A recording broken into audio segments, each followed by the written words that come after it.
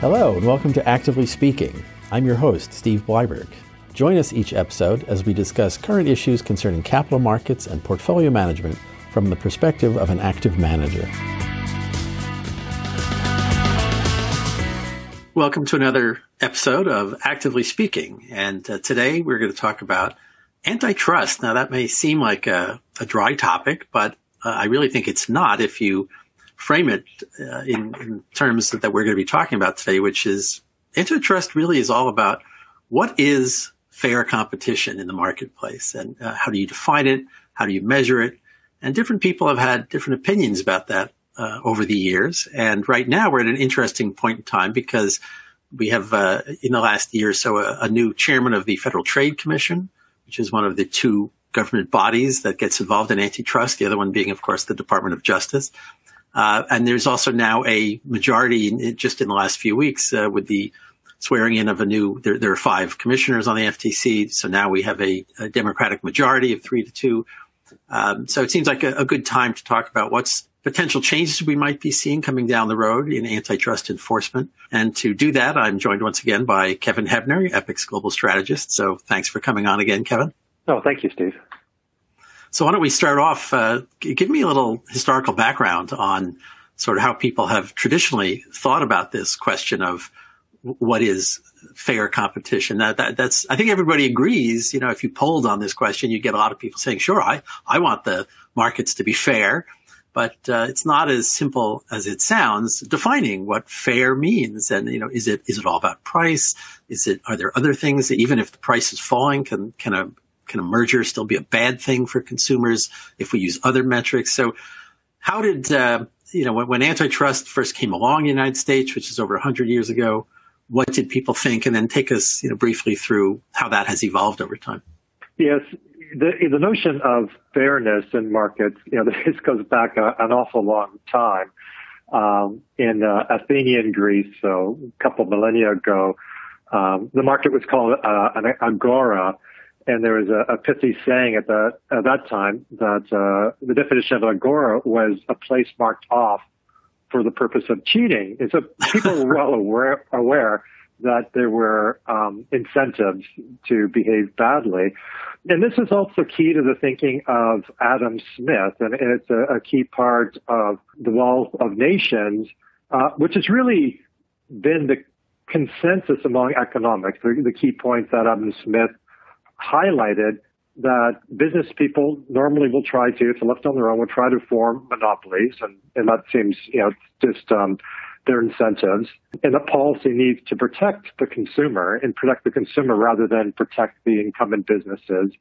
And that if you have a pro-market, pro-competition, it encourages innovation. It's not necessarily pro-big business, pro-incumbent business, but ultimately that is what's better for the nation that Adam Smith is focusing, and certainly for the consumer. And it was very innovative at the time when Adam Smith wrote it, 1776, so roughly 250 years ago. But actually that does remain the root of the way economists still think about it. Now this came to the fore in the U.S. say just over 100 years ago, and at that time we had the big trusts, the big business conglomerates dominating industries like steel, oil, railways. The most famous trust is probably Standard Oil, which had 90% of the market. And certainly the way they managed to get 90% of the market, it was an efficient company. Oil prices were going down, but extremely aggressive behavior. And I think under any definition, behavior that a pro-market, pro-innovation government would not want to be encouraged. And so with that, we had 2 big pieces of legislation around that time. And the big test case was Standard Oil. And that case was 1911, just around the time that the Model Ts were rolling off the assembly lines and we were entering the age of the auto. And so I think that's, you already mentioned now one of the issues that comes up apart from just price, and that's innovation. And so that already, I think, has sort of a long history as being a relevant metric for judging, fair competition. Talk about that, about how innovation has been seen as a basis for antitrust enforcement, particularly in recent years with things like, Microsoft. Yeah, so even with the big case with Standard Oil, at that time, when the case was brought, 1911, the key product wasn't the sort of oil we get at gas stations now. It was kerosene. And this did change a lot with the age of the auto. But at that time, you had Standard Oil, 90% of the market. They had no interest in spending on innovation. They had the market wrapped up. They didn't have to do it.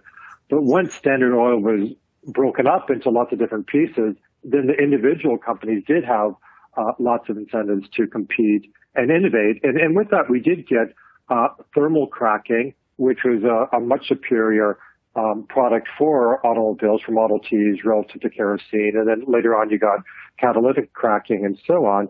So even back then, with a product you could think is as boring as oil, innovation was very important.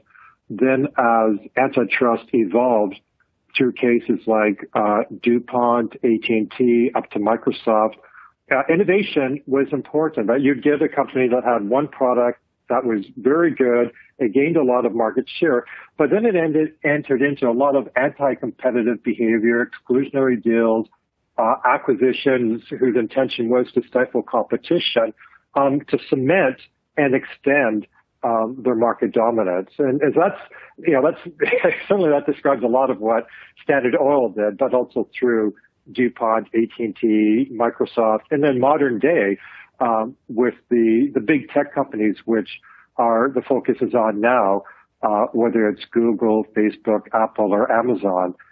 These features continue to be at the core of the discussion. Okay, so clearly price and innovation are two ways we have historically measured the impact of mergers and antitrust enforcement. Now let's bring in Louis Brandeis, the Supreme Court Justice in the first part of the 20th century, because his name is going to become important as we bring the discussion up to the present day. He had a view, if I'm remembering this correctly, or from what you've told me, about the sort of evils of bigness, just per se, on its own. That bigness was going to have negative consequences, not just on consumers directly in terms of price or innovation, but just in terms of our democratic society. That he thought it was bad for that. Tell me about that. Yeah, so he's extremely important, I think, broadly as a justice, but certainly in his role in antitrust. He was appointed to the Supreme Court in 1916, so just as World War I was getting going. And I think it's important to remember, the time period, when he was studying law and acting as a judge and was appointed to the Supreme Court. At that time, he did have the big trusts, and they're engaged in lots of anti-competitive behavior, anti-innovation. You also had the labor movement was starting to grow. The Soviet Union was formed. People were concerned about communism. And you had even more extreme wealth inequality than you do now. At that time, say the top 10% of Americans own 90% of wealth. The current number is about 70%. So we've improved a lot since that day. So in his view, monopolies were inherently harmful to consumers, to innovation, but he also thought they were harmful to workers. And so he was concerned about the impact of the big trusts, the big monopolies on wages, and the labor share relative to the profit share of the economy. And so that's something which was important to him. And it was important, I think, in terms of how antitrust cases were brought forward, really until the 60s and maybe early 70s, when the Chicago School then became dominant. Okay, and tell me about their way of thinking about antitrust. And so, in many ways, this reflects, there was a perception in the United States, in the UK, and other places, that there had been government overreach in many areas leading up to the 60s and 70s. And President Reagan had, his famous 9 most dangerous words in the English language from the government, I'm here to help you. So there's perception and this is then focused on the Chicago School, so University of Chicago, which now actually has a very different view on antitrust. But their view at that time was when the government gets involved. Pretty much the government gets involved in anything. So not specifically about antitrust, but it would have been monetary policy, fiscal policy, regulation, any area of the economy, that they do more harm than good. And so what they did is they defined the harms from antitrust very, very narrowly. That is, a merger is only deemed anti-competitive when it raises the prices of goods above a competitive level. I really no idea how you'd ever have a merger that would be deemed to violate the antitrust statutes, given a really narrow definition like that. But that was part of their agenda. And with that, they gutted the FTC and the DOJ. Their staffs went down by about 50%. But they really wanted to have a much less active government and certainly much less active antitrust actions, either from the DOJ or for the FTC going forward. And ultimately, they thought markets work best when they're unshackled. If you do get a company that gets too big, markets are going to work it out. New incumbents will come in, they'll challenge them, they'll innovate, and then the monopolists will lose their power. And overall, government regulations, government involvement, they just make things worse. So that was their view. And so in the decades after that, in the 70s, 80s, and into the 90s, we saw very few antitrust cases filed either by the DOJ or the FTC. And really the need or the low point in that was from around when Reagan was, first became president, 81, until the early 90s. So very few cases, very little antitrust. And what we have seen as a consequence of that is in many sectors of the U.S. economy, we have seen big increases in sector concentration. This partly reflects, this view on antitrust. It also reflects the nature of the increasingly digital economy and the economies of scale and network effects that go along with that. But with that, this increasingly concentrated economy, and this is going on in many different sectors, in the U.S. and other places as well. But with that, you do get higher prices, less innovation, less competition, and ultimately not in the best interest of consumers, which, going back to Adam Smith, should be the key focal point for this type of policy. Well, I mean, and did globalization play some role in that too? In the past, it was if you were a large company in the U.S., the idea was you were competing against other possibly large companies in the U.S. And so if you combined that was potentially anti-competitive. But if in fact now you are competing against large companies in Europe and in Asia, that maybe it's not so bad if if two large U.S. companies tie up to enable them to compete better against foreign companies. Was that part of what was going on? I think it's part, but I think some of this is a bit too clever. And this is something the tech companies are trying to use now, because there are a number of pieces of the legislation, several of which have cleared committee and could go to the Senate floor at any time. And they're trying to say, well, if you put antitrust shackles on us, then what you're really doing is you're helping the Chinese and you're really hurting American companies. And I think it's really hard to think, which Chinese company is directly competing with Apple or Google or Amazon, Facebook, maybe with TikTok. But it strikes me, and certainly right now, they're being very active in lobbying senators directly, and other types of policymakers to make sure these two pieces of legislation, the ones that are most likely to go forward, don't. So I think there is a bit of globalization in there in terms of the nature of concentration. But I think the protestations of big tech, I think it's a little bit too clever. And I think they're trying to use patriotism as a lever here, where it strikes me it's not a really strong argument. It may be that in semiconductors, for example, with Intel, maybe you can make the argument, because clearly semiconductors are key to national security. It's not as clear to me that Google's search engine or the Amazon marketplace is as key to national security. Right.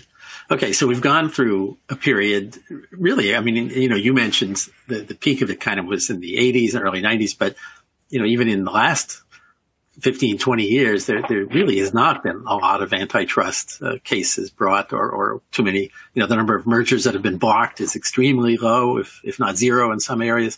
And so we have had much greater concentration within industries. But now it seems like, perhaps that's going to change. We've got at least people in government now who do want to change that. So talk a bit about the new or whatever, middle of last year, I guess about a year ago now, new head of the FTC and this whole school of, quote, neo-Brandesian antitrust thought. What is that all about? Yeah, so I think, over, say the last 25 years, the big four tech companies, collectively, they purchased more than 550 companies. It's starting to approach 600 companies. The antitrust agencies, the FTC and the DOJ, they haven't blocked a single acquisition. And I think that's raised a lot of eyebrows and gotten a lot of attention. And certainly the mistrust of tech, partially because of issues, for example, with Twitter and the role that Twitter has played in the political arena, some forms of censorship and sometimes promoting disinformation through COVID and things. So there's a lot of concerns, suspicion, distrust of tech. And so with that, the winds have changed, and some of the high-profile neo-Brandesians have been appointed to very important positions. Lina Khan, she's now the FTC chair. And it's interesting, her appointment, so with FTC, there's 5 commissioners. They get nominated by the president, but they're confirmed by the Senate. And so she had, a pretty strong majority of senators supporting her. And partly that is because people are pretty big fans of the academic work that she's done, specifically criticizing Amazon. In the White House, there's Tim Wu, who's maybe the preeminent neo-Brandesian. He's written some excellent books. One's called The Curse of Bigness, taking off from a phrase that Louis Brandeis used a lot. So he's in the White House heading up competition policy. And then at the DOJ, Jonathan Kantner, he's now Assistant Attorney General in charge of the antitrust division at the DOJ, and he's a prominent tech critic. So now they've come into pretty important positions, and to a large extent, they're pushing forward a pretty traditional view of antitrust, something that Adam Smith and the vast majority of economists would feel comfortable with. But sometimes they bring up, one issue, well, I guess really 2 issues that are pushing the edge on, what is a conventional view. One is, and this follows on from Louis Brandeis, is that sometimes they think that certain mergers could lead to lower wages, increased income inequality, and that's something they should take into account. Very few economists would support that view, but that's something which the FTC chair, Lina Khan, has mentioned explicitly. The second thing they've been talking about is privacy, that sometimes with privacies, we get excessive aggregation of data, a reduction in privacy protections, and this is something which should be taken into account. So I think the first one, I don't think there's very much support for it. There's nothing in the legislation really which will allow them to go in that direction. The second point about privacy is more interesting. And you mentioned that last month we had the third Democratic FTC commissioner appointed. He's a privacy specialist. He's been at Georgetown Law, Alvaro Bedoya. And so he's very much focused on corporate surveillance, accumulation of data, different types of privacy issues. And one of the pieces of legislation going, that could go to the floor, it's out of Senate. In fact, it got through Senate with a vote of 20-2, so it has pretty strong support. But it's not clear if that will go forward. But I think, in the years, maybe the terms going forward, we will be hearing more about privacy. But a world in which judges are inherently conservative, but precedent-driven, I think it's unlikely that these 2 sort of novel antitrust theories, either focused on lower wages, income inequality, or on privacy, are going to be major factors in antitrust decisions, at least for the next few years. Well, even if they can't persuade judges to go along because of lack of precedent, I assume there's likely to be, sort of a chilling effect that some mergers that we might have seen take place in an environment where companies knew that the people at the helm of the FTC or the DOJ antitrust division were not likely to challenge them. Now they know that they might be challenged, even if they might prevail in the end. Do you think that will have a kind of chilling effect on M&A activity? Yeah, so in antitrust circles, this is called the policeman at the elbow theory of antitrust enforcement. So the fact you have a law enforcement officer, right, by your side, looking over what you're doing. And certainly with even previous cases that were unsuccessful, for example, the suits against IBM or Microsoft, it's fairly clear that they had a dramatic effect on behavior. And it's a bit like if you're going down the highway and everyone's going 10 miles over the limit, and then someone sees a police car on the side of the road, people slow down to a couple miles below the speed limit, even if the police car is just sitting there and isn't going down and chasing anybody. So this policeman at the elbow theory, I think is probably pretty important because, certainly for big tech firms, they all know they're under the microscope and they have to be careful. Certainly a lot of the acquisitions over the last 25 years in the current environment definitely would not be approved. That would include Facebook's acquisitions of Instagram, probably the most high profile, but also WhatsApp and so forth. So yes, I do think that at least the tech part of antitrust enforcement, just the fact that we do have a lot more discussion, that this is high profile in the White House and in the enforcement agencies, the FTC and DOJ, I do think we'll see fewer acquisitions that could be challenged.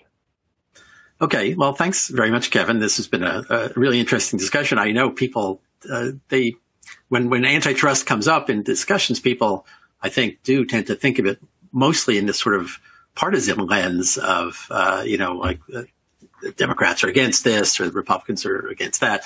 But I think it really is much more useful to think about it in the terms we've been talking about, which is how do you define fair competition? And, reasonable people can disagree on that. What are the right metrics? Is it price? Is it innovation? Is it, income inequality? These, you can make a case for any of these things being perfectly plausible metrics for antitrust enforcement. So, be interesting to see what happens in the next couple of years. So thanks very much, Kevin, for joining me. Oh, thanks very much, Steve. And we'll be back with another episode soon. Thanks very much. Remember to subscribe to Actively Speaking on Apple Podcasts, Spotify, or Google Play. You can find all of our previous episodes and additional content on our website, www.eipny.com.